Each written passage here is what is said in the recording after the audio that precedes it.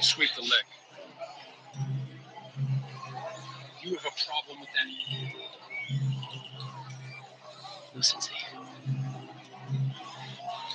No mercy.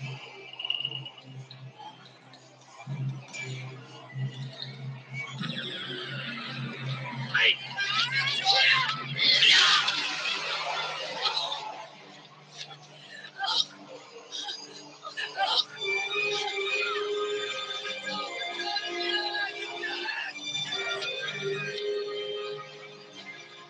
So you okay? Can you go on? Bit of a body bag! Yeah! All right, wait. Warning for illegal contact to the knees. No mercy! No mercy! Finish him!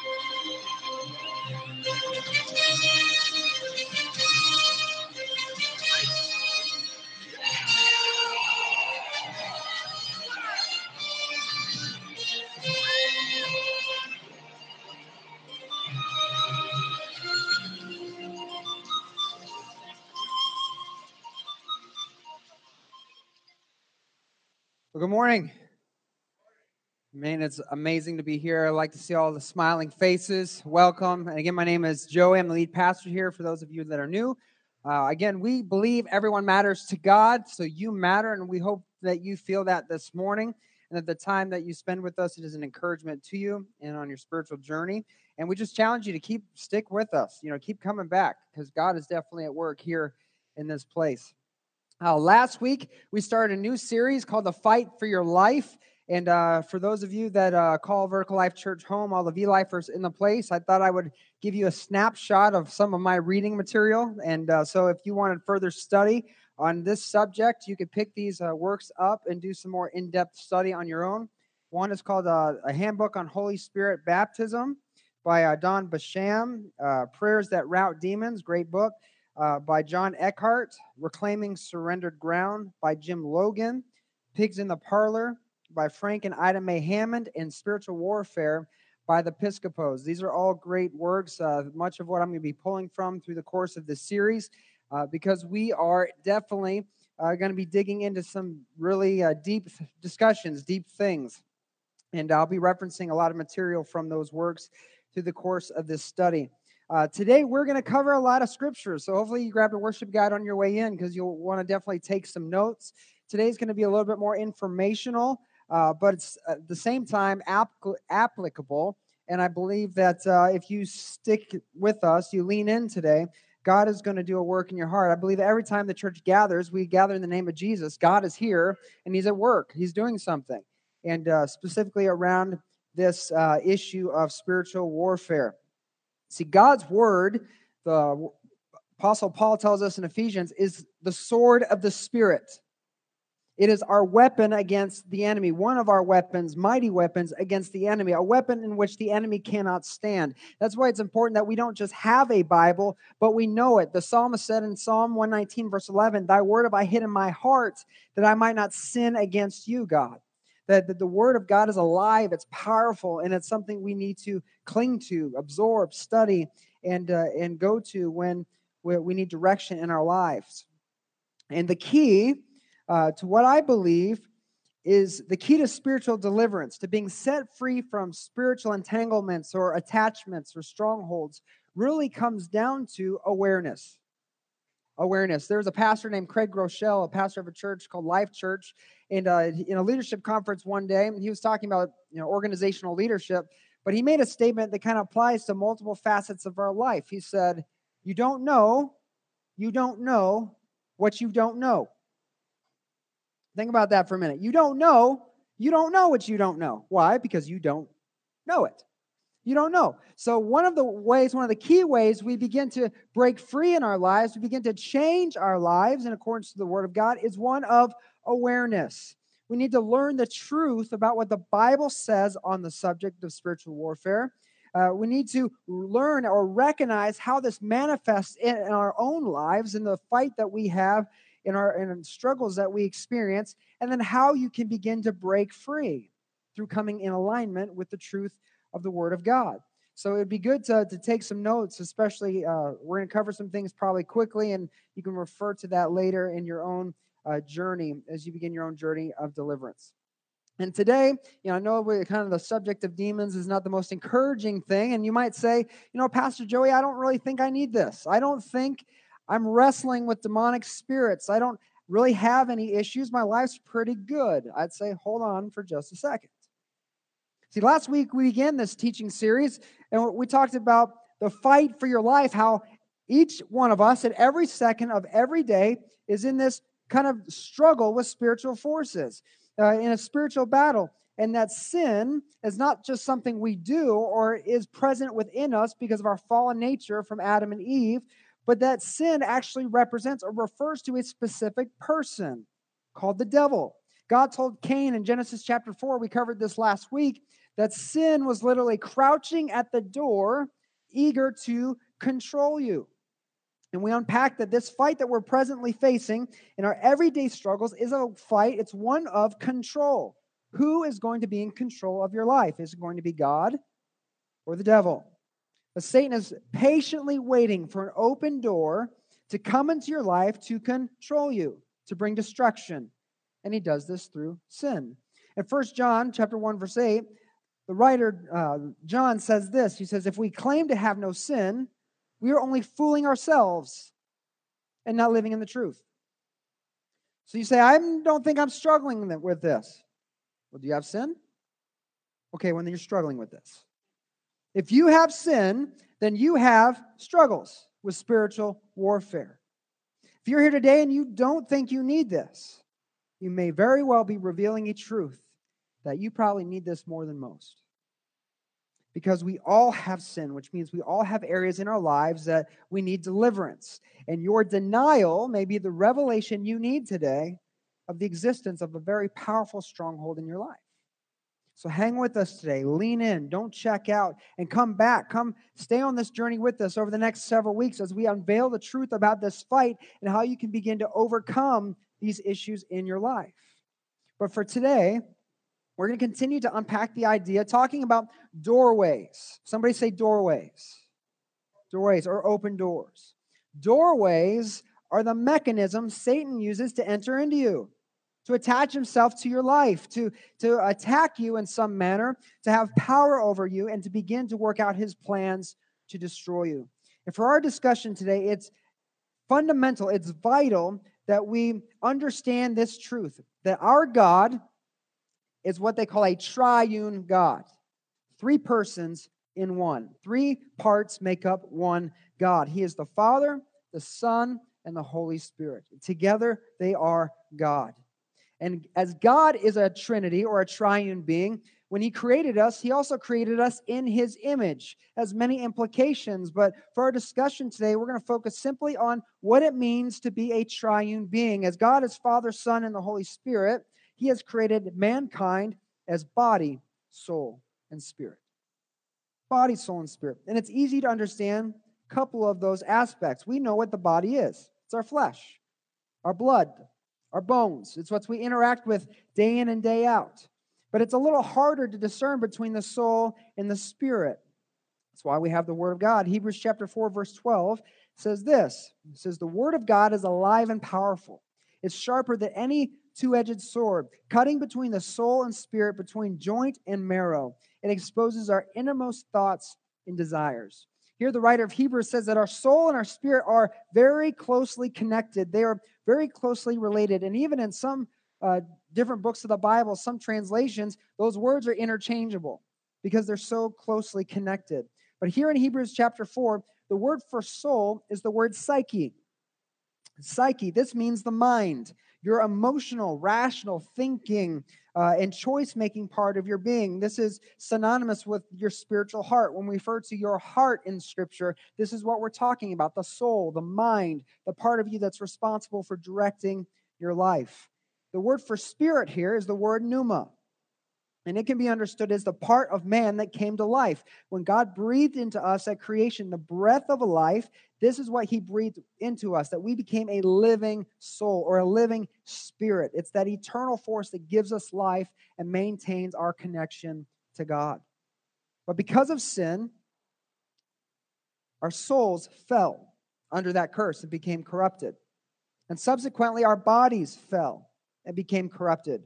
And even our spirits fell and became corrupted. And not only did they fall, but the scripture says that they died altogether. John chapter 3, verse 36, the word of God says, anyone who believes in God's Son has eternal life.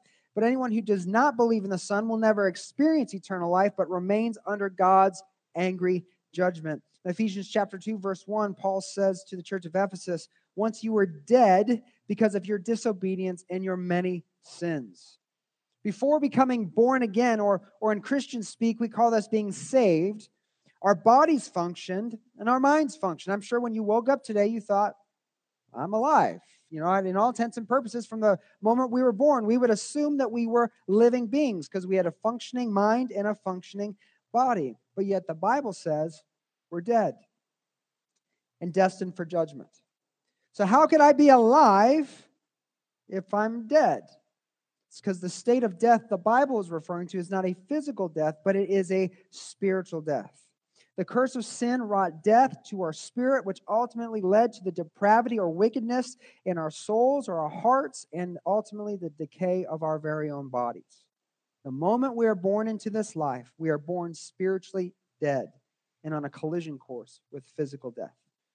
But when a person is born again, Jesus said, you must not only be born of water, but also born of the Spirit. When we are born again, you trust in Jesus Christ as your Lord and Savior. The Holy Spirit comes into you, breathes within you new life, and restores your spirit, brings your spirit to life.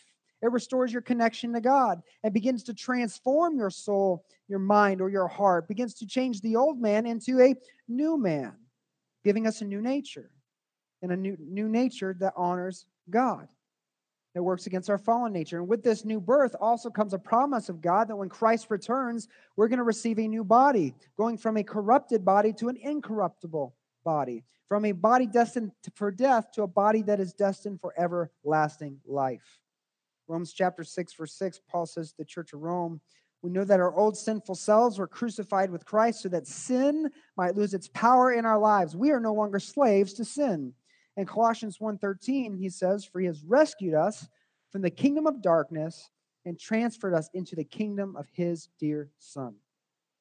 Both of these scriptures from Paul give hope to the believer in Christ, hope that says, for a born-again believer, we have an ultimate triumph over sin and death, that we are no longer slaves to our sin. We don't have to obey that sin nature, and ultimately we get to spend eternity with Christ forever and forever and ever because of our faith in Jesus Christ. Ultimate victory is ours. But these scriptures also reveal a very dark truth for someone who is not born again, for someone who hasn't placed their faith and trust in Christ, for someone who hasn't asked Christ to forgive them of their sins, to become their Lord and Savior. Scripture reveals that their spirit remains dead. They remain a slave to their sin and in bondage to the enemy and to his kingdom. That their ultimate destination is still one of judgment. See, it's important to understand this because we are not just physical beings. This is what we think of because this is what most of our interactions revolve around is our physical selves, but we are spiritual beings. And the demonic operate on a spiritual level, even though at times they can manifest into physical reality. That's why when you watch those haunting shows, they usually go to places that had some egregious or wicked or evil thing happen, and now it's all haunted full of evil spirits. That's because the demonic operate when great sin is perpetrated in this life, and they tend to gravitate towards that. So they can manifest in physical form when a door is opened. They go to work. The reason why we overlook this fight and fail to recognize the doorways we encounter each and every day, or maybe the doorways we've opened in our life over time, is because we have forgotten that fundamental teaching that we're not just physical beings, but we're spiritual beings. And life is more than what we can see, taste, touch, or smell. There's a life beyond this life. What happens in the physical affects what happens in the spiritual, and what happens in the spiritual also affects what happens in the physical. And even though as believers in Jesus Christ, we live in the kingdom of heaven now through our faith in the spiritual level, we've been delivered from the kingdom of the enemy, we still live in the kingdom of Satan on the physical level, where he has made himself the god of this world. And within his kingdom, he has a government. He has authority. He has rulers. He sets up principalities to enforce his rule in this world. And in our theme verse in Ephesians chapter 6, verse 12, the verse you saw scroll on the screen of the setup video, Paul writes this to the church of Ephesus. He says, we're not fighting against flesh and blood enemies, but against evil rulers and authorities in the unseen world, against mighty powers in this dark world, against evil spirits in heavenly places.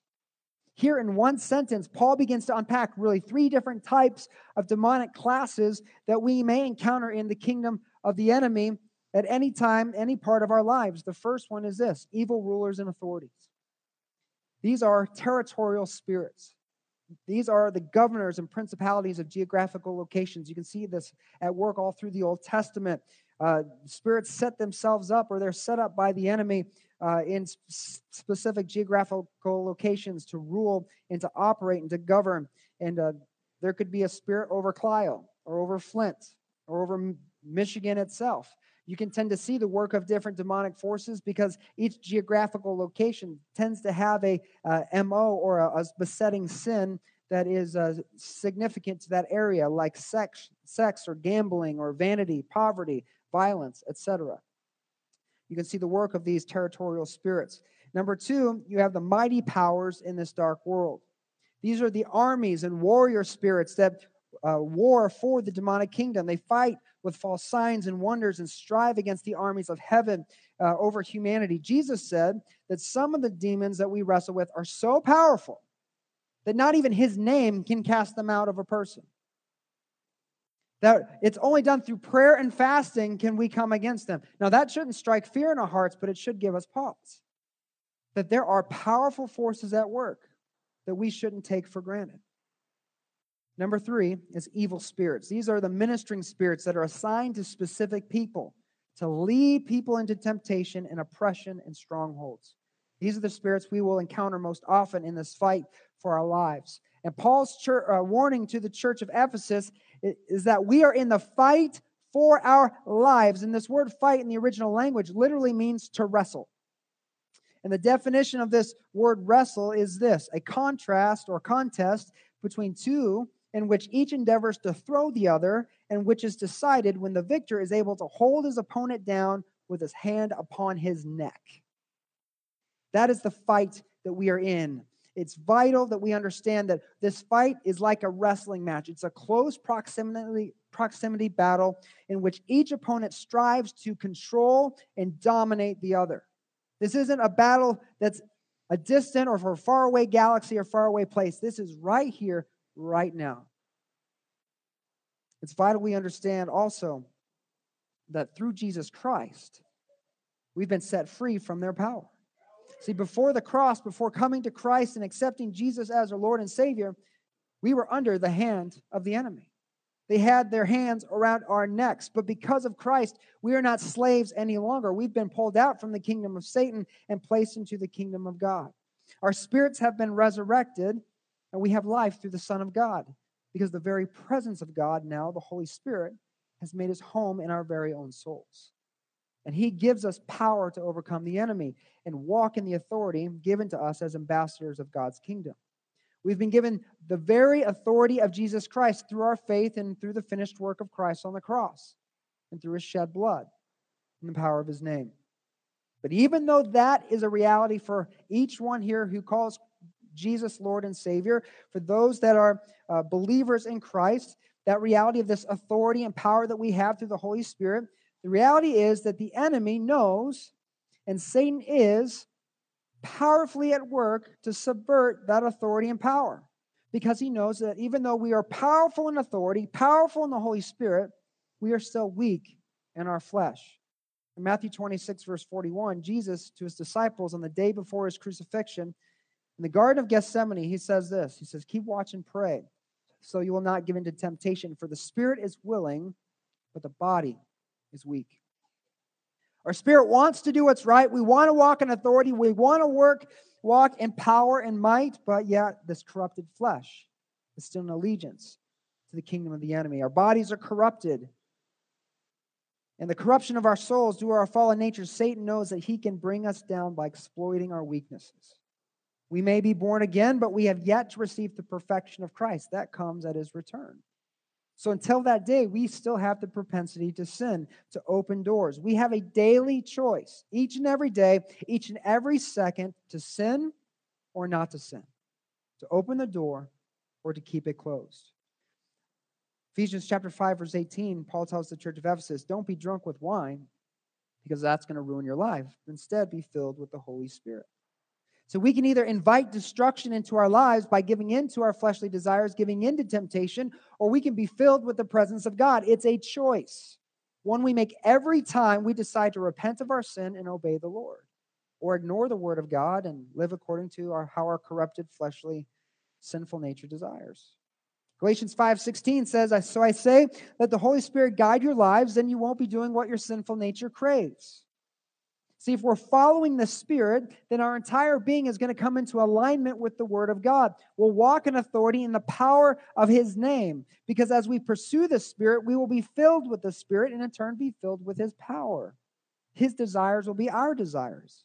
But again, that is a choice.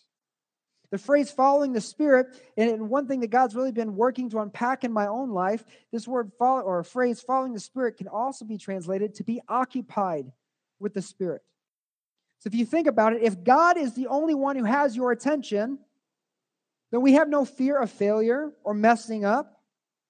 But you and I both know that living this life each and every day, from the moment we wake up, Satan is at work trying to make it really difficult for God to have our undivided attention, especially when our weaknesses are exposed, like we come into some money and now we're going to go buy a new toy or get some new clothes, or we start a new relationship and got those butterflies in the stomach, or an unexpected trial comes our way, messes everything up. We have a busy work week and we're stressed out of our mind, things that too easily distract us.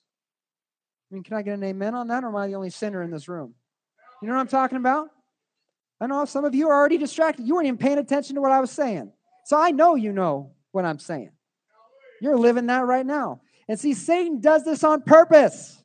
It's on purpose, because he knows if we are not occupied in the Holy Spirit, we will be occupied with our sinful flesh. We will give into our flesh and become an easy target to exploit through temptation. Sin is crouching at the door, eager, excited, geeked out of its mind to control you.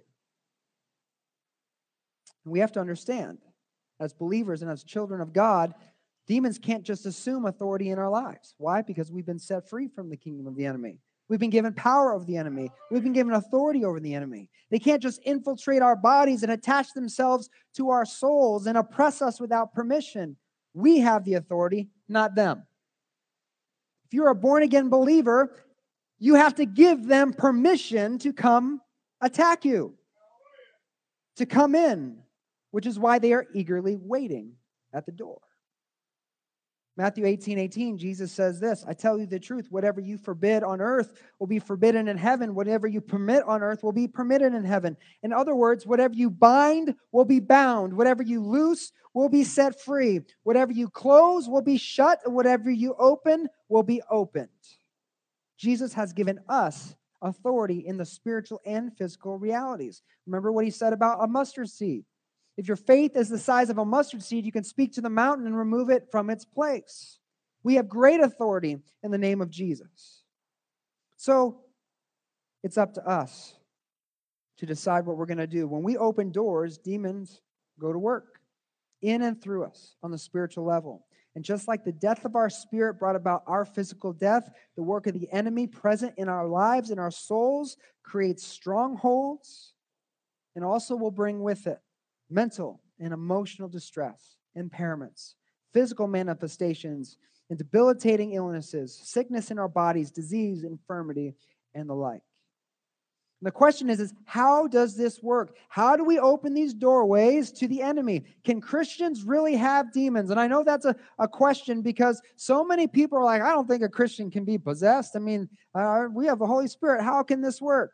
I know that there's some pushback there, specifically because the word possessed in the English language literally means to be someone's belonging, or to be a possession or ownership, be owned by someone else.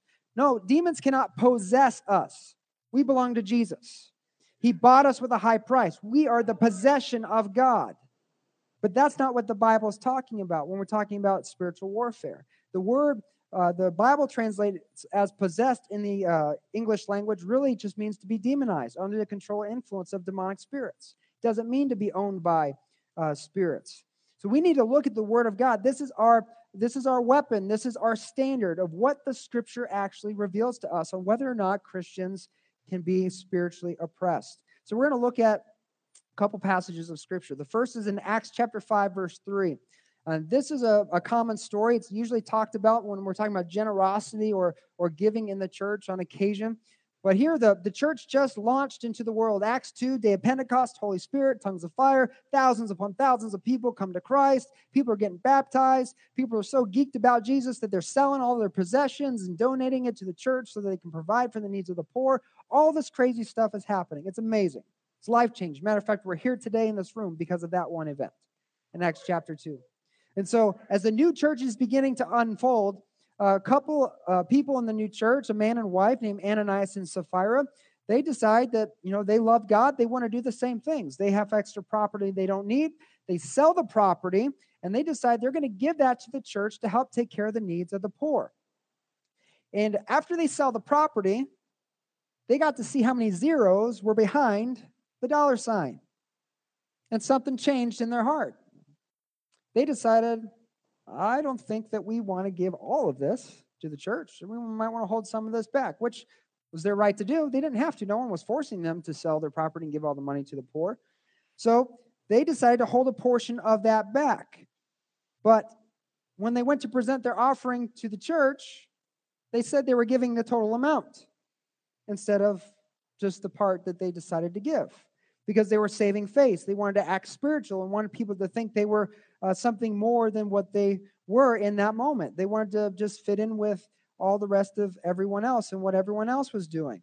And in Acts chapter 5, verse 3, as Peter is receiving this gift, he confronts Ananias about it. And Peter says to Ananias, "Why have you let Satan fill your heart?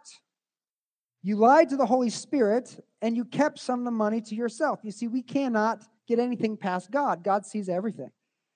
God sees everything. And he knew when greed entered their heart that they had held that portion back and that they were lying to the church when they gave their gift.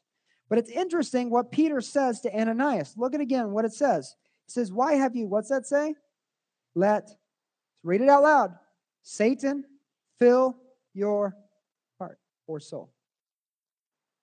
Born again believers, baptized with the Holy Spirit in the church, and yet Satan has filled the heart.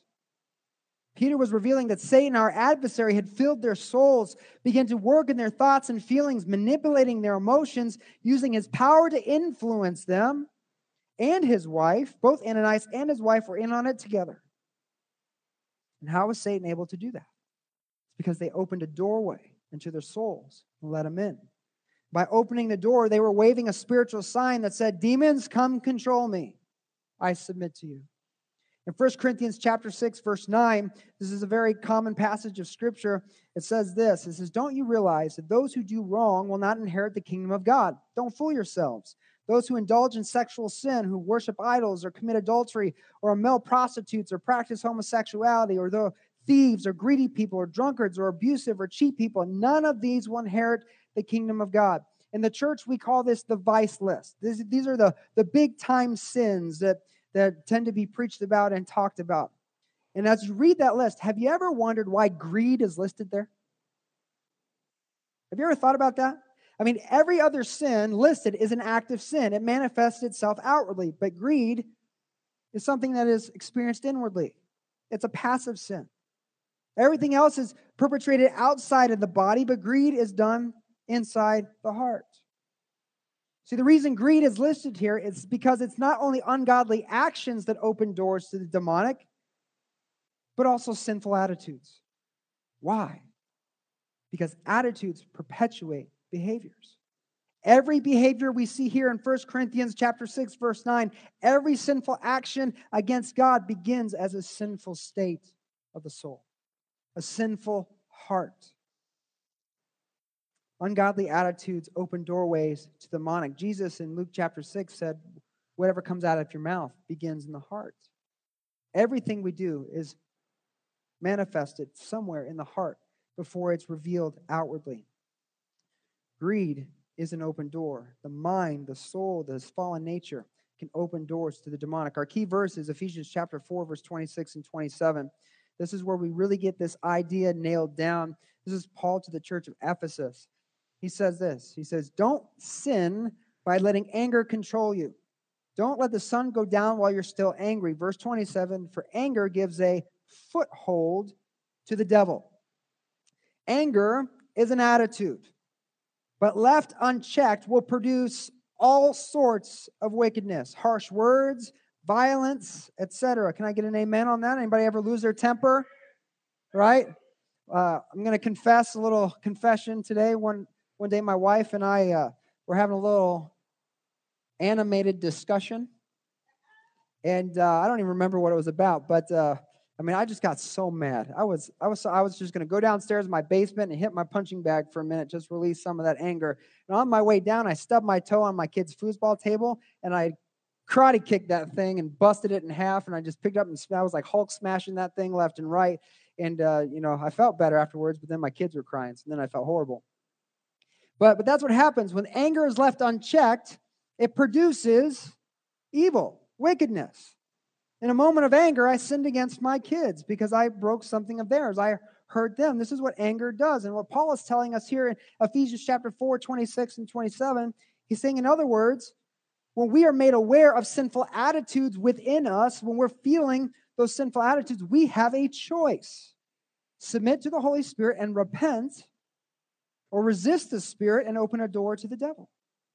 The word foothold here in the original language literally means surrendered ground. It's like a military term. If you're fighting another army and they're winning and you retreat, you give up ground and they advance and take that ground. That is surrendered ground in a military situation. And this is what Paul is saying. We surrender ground in our lives, authority and presence in our lives to the enemy when we sin. That word could also mean license. You go down to the Secretary of State, you pay the $20, and they give you what? A license. To do what? To drive. When you sin, you have a sinful attitude. You are issuing a license for the enemy to come in and drive. It also can mean grant authority or give power to. This is what happens in our souls and within us when we have sinful attitudes. Romans chapter 6, verse 13, Paul says to the church of Rome, he says, do not let any part of your body become an instrument of evil to serve sin. Again, sin isn't just the things we do, our fallen nature. This is literally the enemy. Paul's telling this to a church. Don't let any part of your body become an instrument to serve sin. Instead, give yourselves completely to God. For you were dead, but now you have new life. So use your whole body as an instrument to do what is right for the glory of God. Through sinful attitudes and actions, we can submit ourselves, even our very own bodies, to the work of the enemy. Sinful attitudes open spiritual doorways and invite the enemy in, grants them license and power to operate in our life, influencing our soul, which is our mind, and our emotions to bring about the infirmities within, and even sinful actions throughout the body. Sin is the catalyst to open doors. Sinful attitudes are one such way a door can be opened. But doors can be opened in various other ways because our attitudes aren't the only things that are sinful before God. In James chapter 4, verse 17, James says this. He says, remember, it is sin to know what you ought to do and then not do it. Within this verse, we really get two categories of sin. One is sins of omission. These are things that you just don't do. You know, if you know to do good and you don't do it, it is a sin. You walk down the sidewalk and you see trash and you know you should pick that up and throw it away and you keep on walking. Guess what?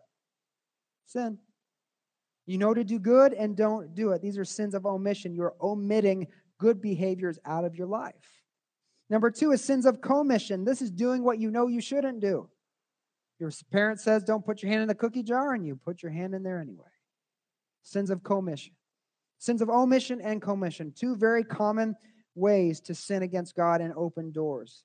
We sin in either doing wrong or neglecting to do what is right. Either way, open doors to the demonic.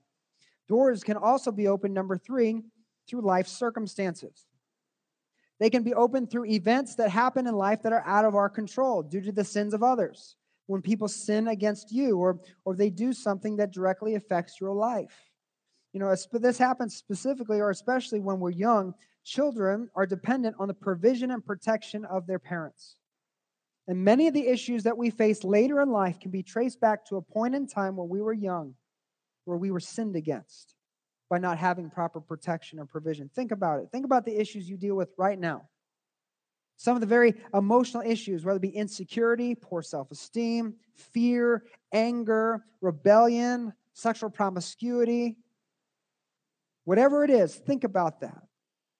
Think about why that might be, and I promise you that it might not be too long before your mind takes you back to a point in time when you were young, an event that happened in your life.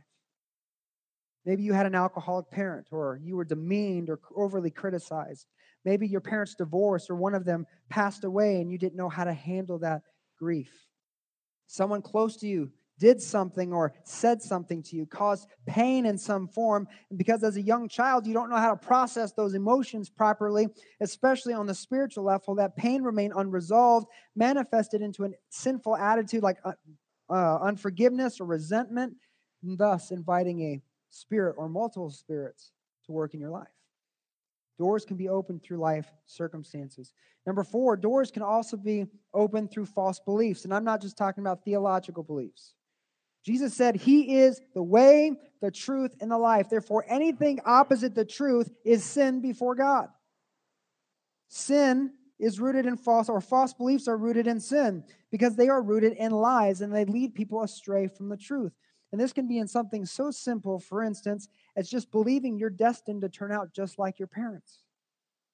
I mean, think about it. I'm sure if you think about your mom and your dad, you may love them to death, but there's probably something that you just like, I don't want to be like them in that way.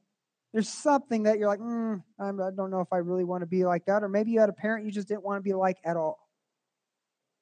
There's a false belief that believes that you're destined to grow up just to be like your parents. The apple doesn't fall far from the tree. You may even had somebody say that you're no good, just like your father. You're no good, just like your mother. And this thought or this belief has penetrated you deeply. The truth is, God has a unique plan for each one of our lives. Plans for good and not disaster, to give you a future and a hope, not to place you in a bondage to generational sins. But whatever that belief, when we believe a false truth, we bind ourselves to that belief and allow the enemy to bring a manifestation of that belief later in our lives because we live in fear of it. Oh, I pray I don't grow up to be like that. I don't want to be like that. And thus we grant license to the enemy because fear is also sin before God. If you believe a lie, your life will be affected because you'll be operating under that lie. And just like saying the apple doesn't fall far from the tree, all those negative and ungodly emotions associated with these false beliefs open doors to the enemy. And what happens when those words are spoken over us, especially as young children, and we don't counter them with the truth, we go into agreement with those lies, and we believe it.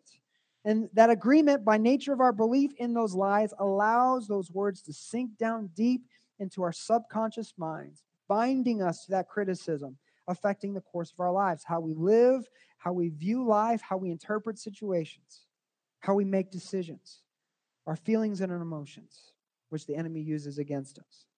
And as we grow older, we may even forget about those moments in our lives as children, but as we grow older, in an effort to become nothing like our parents, out of bitterness towards them, which is also a sinful attitude, it grants more license, more power, opens wider doors to the demonic to oppress our lives. And a sad but true fact is under the influence of demonic forces, we usually end up becoming just like our parents anyways. And how many of you see some of yourself in your parents or some of your parents in yourself? You know, especially some of those things you wish weren't the same. You didn't wish that to be your life, but you still see some of those traces in there. And under demonic influence, because of resentment and bitterness and that open door that we have through that unrepentant sin, we become exactly what we feared we'd become in the first place, perpetuating a cycle of generational brokenness. So the spirits not only influence anger and bitterness towards our parents, but then also dump heavy doses of guilt and shame for becoming just like them, perpetrating their plans to steal, kill, and destroy. They can even empower false beliefs pertaining to the perception of hereditary health conditions like heart disease, cancer, obesity, etc. And the perception creates a fear for the future, feeding behaviors that can promote to the development of those very same health conditions. False beliefs grant the enemy to empower them to put you in a spiritual stronghold, keeping you from being who God made you to be. My own personal life, I believed I could never preach, that I wasn't good enough, that I could never be a public speaker. Even my first interview in ministry for leading worship, I told the pastor, I will never speak from stage. I was petrified. I was scared. I had extreme anxiety even over the thought of standing before a crowd and giving a public address. It kept me trapped in a state of fear, weakened my faith, and thus kept me living outside of the will of God. And this is what was going on with Ananias and Sapphira. They gave the enemy permission by reason of an unrepentant attitude. In this case, or in their case, was greed, to come in and demonize them, false beliefs. And under the demon's influence, they lied to the Holy Spirit, and he ultimately killed them. God killed them on the spot for lying to the church because of the influence of those demonic forces. The thief comes but to steal, kill, and destroy. And this is his plan for each one of us. And false beliefs, sinful attitudes leads towards their plans of destruction. 2 Corinthians 4:4, Paul reveals to us that Satan is the god of this world.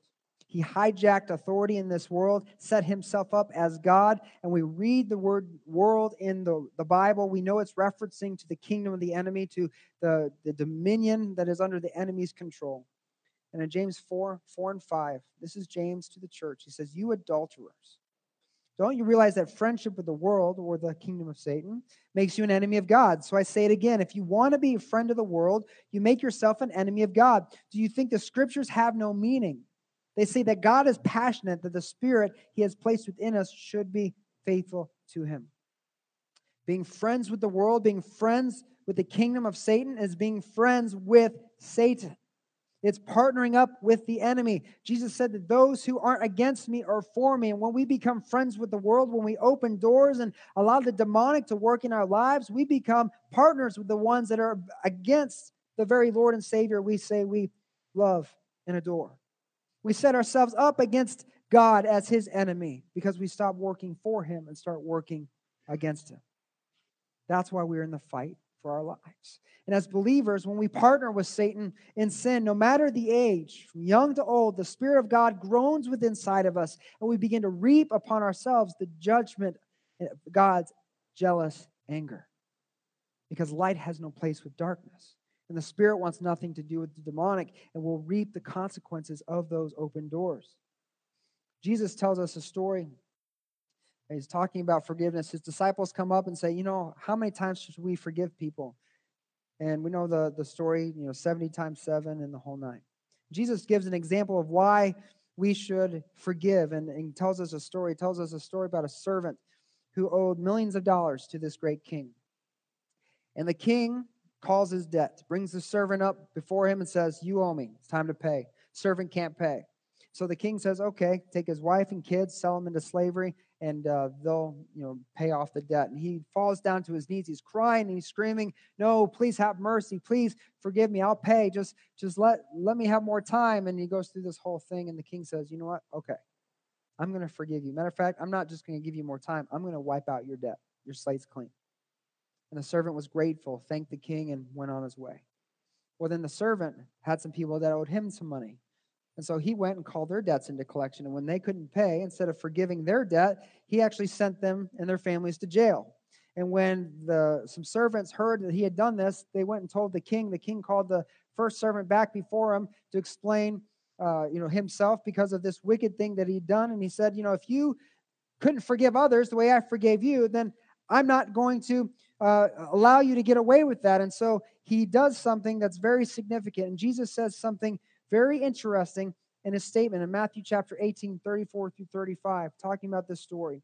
Verse 34, as Jesus is speaking, he said, and his Lord was wroth and delivered him to the tormentors till he should pay all that was due to him. So likewise shall my heavenly Father also do unto you, if you from your hearts forgive not everyone his brother their trespasses. Keep in mind, he's speaking to his disciples. This man, the servant, received forgiveness of his debt. His slate was made clean. And in the story, Jesus is using this as a metaphor for salvation. Complete forgiveness, right standing before the King of Kings, the King representing the Father of heaven. And the king delivered the servant over to the tormentors because of his unforgiveness. Now, in this metaphor, if the king represents God and the forgiveness represents salvation, who do the tormentors represent? Who do you think? Say it out loud. The devil. Demons. He's talking to his disciples. The men who would start the church, launch the church, the only ones to have a relationship with him. After salvation, if you perpetrate or continue in unforgiveness or sinful attitude, the king will send you to the tormentors. Represent demons. Be sent to a prison to be tormented. We could also translate this as a spiritual stronghold, to be tormented by evil spirits. This is our Lord and Savior. Paul refers to this in 1 Corinthians chapter 5, verse 5, where there was a man in the church who was engaged in wicked, unrepentant sexual sin, and they said, you're going to have to cast this man out of the church and turn him over to the devil. In Hebrews chapter 12, the writer of Hebrews talks about how God brings discipline into our lives whenever we are living according to our fleshly desires. When we have sinful and unrepentant attitudes, he brings discipline in to bring us to repentance so that righteousness will once again be produced in our lives. This is a very real thing for us. We are not exempt from spiritual attack or spiritual oppression as Christians because we're not fighting against flesh and blood. I mean, think about it. Have you ever felt tortured in your soul? Have you ever had unrelenting guilt and shame of something maybe in the past or a situation you're going through? Have you ever been tortured by depression, anxiety, fear, and the like, to the point that it detrimentally affected your life? Made you push people away and go into isolation and continue to enable your destructive habits or behaviors? I think we all have. See, what seems like a little sin can have unintentional but yet devastating consequences when the demonic is invited to work in your life, especially when the revelation of a door that was open, maybe even when you were a young child, manifests later in life. The thief comes but to steal, kill, and destroy. We need to get that, understand that. He settles for nothing less. He will get you to destroy in big or small ways, to do little things that maybe aren't in accordance to the will of God, so that one day you too will be destroyed. Demons aren't picky on how they do it. They'll latch onto any opportunity you provide them. They'll walk through any door they can enter into ruin your life. Proverbs in 4:23, Solomon says, guard your heart above all else, for it determines the course of your life. This isn't just so that you can have a happy family. This is so that you can guard yourself from the forces of evil that are trying to take you down. Genesis 3:1, as God had created everything and Adam and Eve began their life, says the serpent was the shrewdest or most subtle of all the wild animals the Lord God had made. Serpent, we know, represents the enemy, Satan. Satan is a liar. He's a schemer. He's crafty. He's subtle, and he works in the shadows. If his work was obvious, then we would see it coming, and he'd never get anything done. So he works in the shadows. He's sneaky. But praise God, we have the Word of God. Praise God that we have his schemes exposed. And as we bring them into the light, we aren't caught by surprise or unprepared. Because we have his Word. We have the Holy Spirit. We have what we need to cast them into the light. And Jesus, all throughout his ministry, worked to free people from the oppression of the devil. He cast out spirits of infirmities of multiple kinds, of all kinds. In the book, Pigs in the Parlor, A Practical Guide to Deliverance by Frank and Ida Mae Hammond, in their studies, they revealed that a spirit, or the spirits that we wrestle with, can be known by the symptom of affliction they perpetrate on a person. Jesus once delivered a man named Legion, not because that was the man's name, but because he had thousands of spirits within him. That was his affliction. That's how they knew him. And so as we look biblically, we can see that you can identify the spirits at work in your life by the symptoms of oppression. You can begin to go to war against them when you can identify the symptoms in your life, taking the fight to them in authority. In the book, the Hammonds, they list seven main symptoms or seven main types of affliction. We could call this doorways that could be opened or strongholds that could be evident in the life of a person, one of which we need healing and deliverance to free us from demonic control. And as I read these lists today, I want you to pay close attention. Be aware of what the Holy Spirit of God highlights to you or begins to speak to you. For many of us probably struggle with something, at least, in these lists. And as you become aware of your own spiritual need, begin to be conscious of maybe what your response needs to be to the Word of God today. Number one, the first symptom is emotional problems, reoccurring emotional problems that persist, like resentment, hatred, anger, fear, rejection, unwanted or unloved feelings, feelings of self-pity, jealousy, depression, worry, inferiority, and or insecurity. Number two, we have mental problems. These are disturbances in the mind, like mental torment, procrastination, indecision, compromise, confusion, doubt, rationalization, and loss of memory. Number three, you have speech problems like outbursts or an uncontrolled tongue, such as lying, cursing, blasphemy, criticism, mockery, railing, and gossip. Number four is sex problems. These are reoccurring thoughts or acts regarding sex, not with a spouse in a biblical marriage. You have fantasy, sex experiences or previous sex experiences, masturbation, lust, perversions, homosexuality, fornication, adultery, incest, provocations, harlotry, which is prostitution, and pornography. Number five, you have addictions, and the most common in our world today are nicotine, alcohol, drugs, medicines, caffeine, and food. Number six, physical infirmities. Infirmities of all kinds, diseases, debilitating impairments, and the like. And the Hammonds note that while a demon of infirmity is cast out, also a prayer for healing is usually required to combat whatever damage has resulted for the one being demonized. And that's why in Scripture you see often when Jesus casts out an evil spirit, healing also occurs at the same time. And then number seven, you have religious error. Your involvement to any degree in religious error can open a door to demons, including participation with religious objects or literature from a religious error. This is a form of idolatry. It's a violation of the direct command of God. We can see this in false religions, Eastern, pagan philosophies, and mind sciences. This includes popular interests such as some comic books, music, movies, video games, also exercise routines and popular routines such as yoga. Now, when I read this kind of stung me because I've always been on a weight loss journey, and I did the P90X workout not too long ago. Any P90X fans in here? It's a great workout. One of the videos was yoga, and I was like, I don't know about this. This is kind of, I don't want to be wearing any, stretch pants and stuff like this and, working out. But I did it. It's great exercise. It's tough, builds strength. I was more flexible. I could work out better. But when I saw yoga, I was like, what's up with yoga? And so I did a little research of yoga, and I found out that there's some popular terminology in yoga. It comes from Eastern Sanskrit or mysticism. There's a term called the Surya Namaskar. Surya Namaskar, it's most commonly known as the sun salutation. Anybody heard of that? Sun salutation? Okay, well, the Sanskrit word namaskar stems from the word means to bow to or to adore. It's a familiar phrase used in yoga. So sun salutation literally means to bow to or adore the sun. And the term that they use to close the practice of yoga, the namaste, namas comes from the same word. Te means you, so it means to bow to or adore you. So literally in yoga, you begin and end the exercise with worship of the sun. It's idolatry.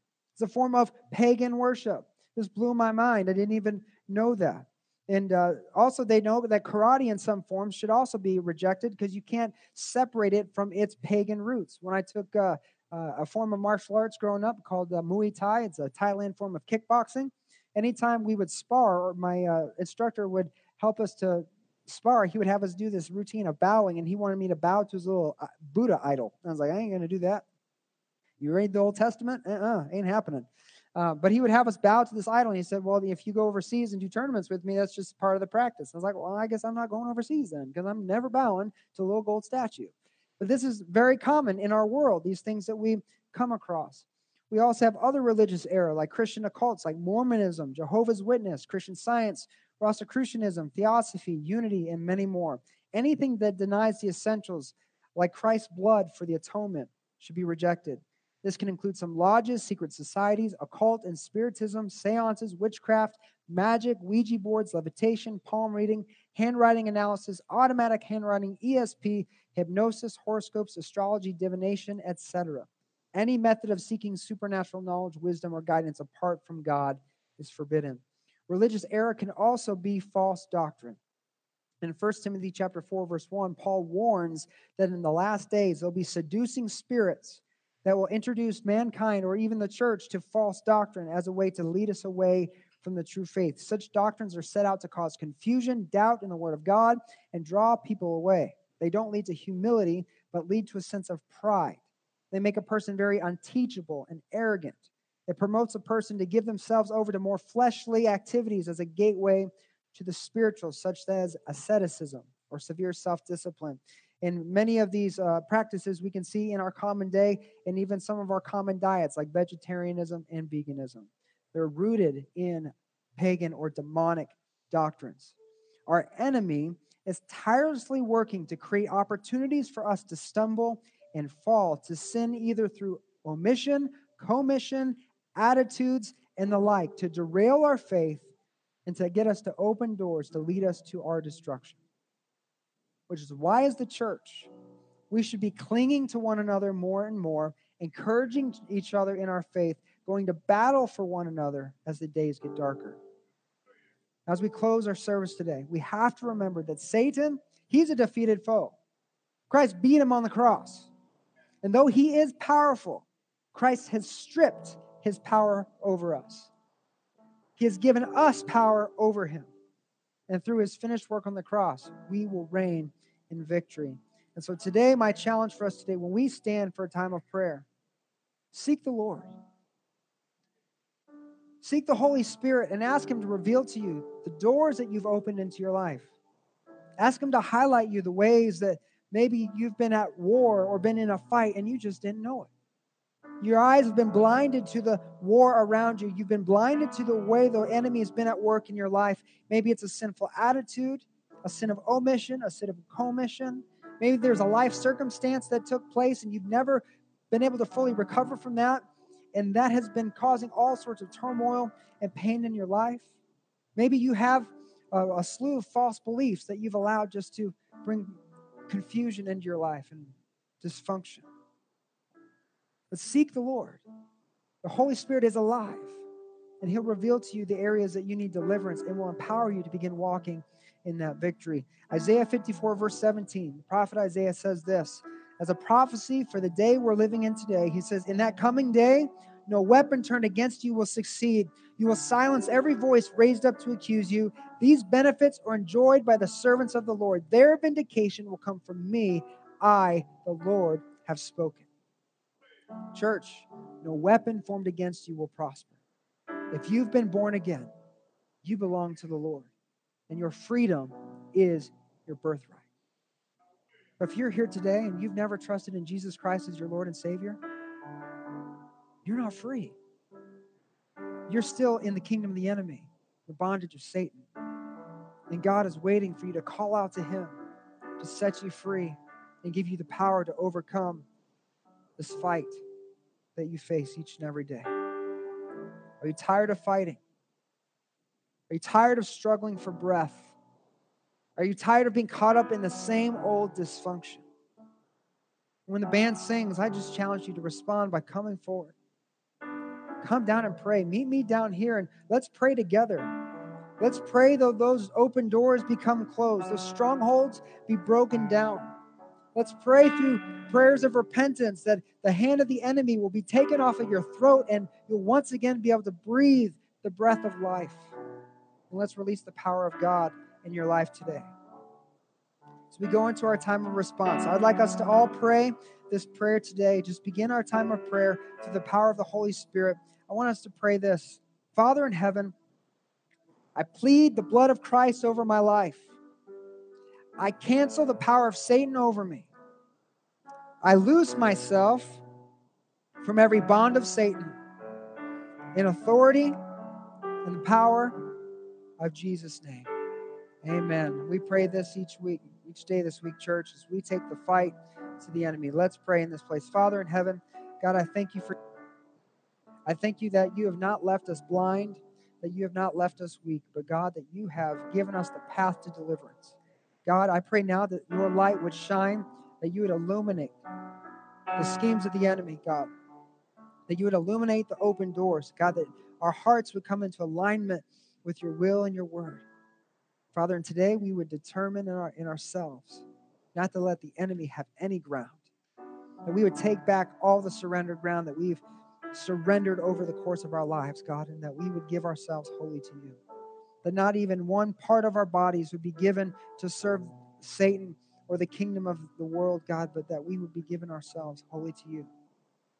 And I just pray, God, that your victory would even be pronounced now in the name of Jesus as people come forward and begin to walk in deliverance.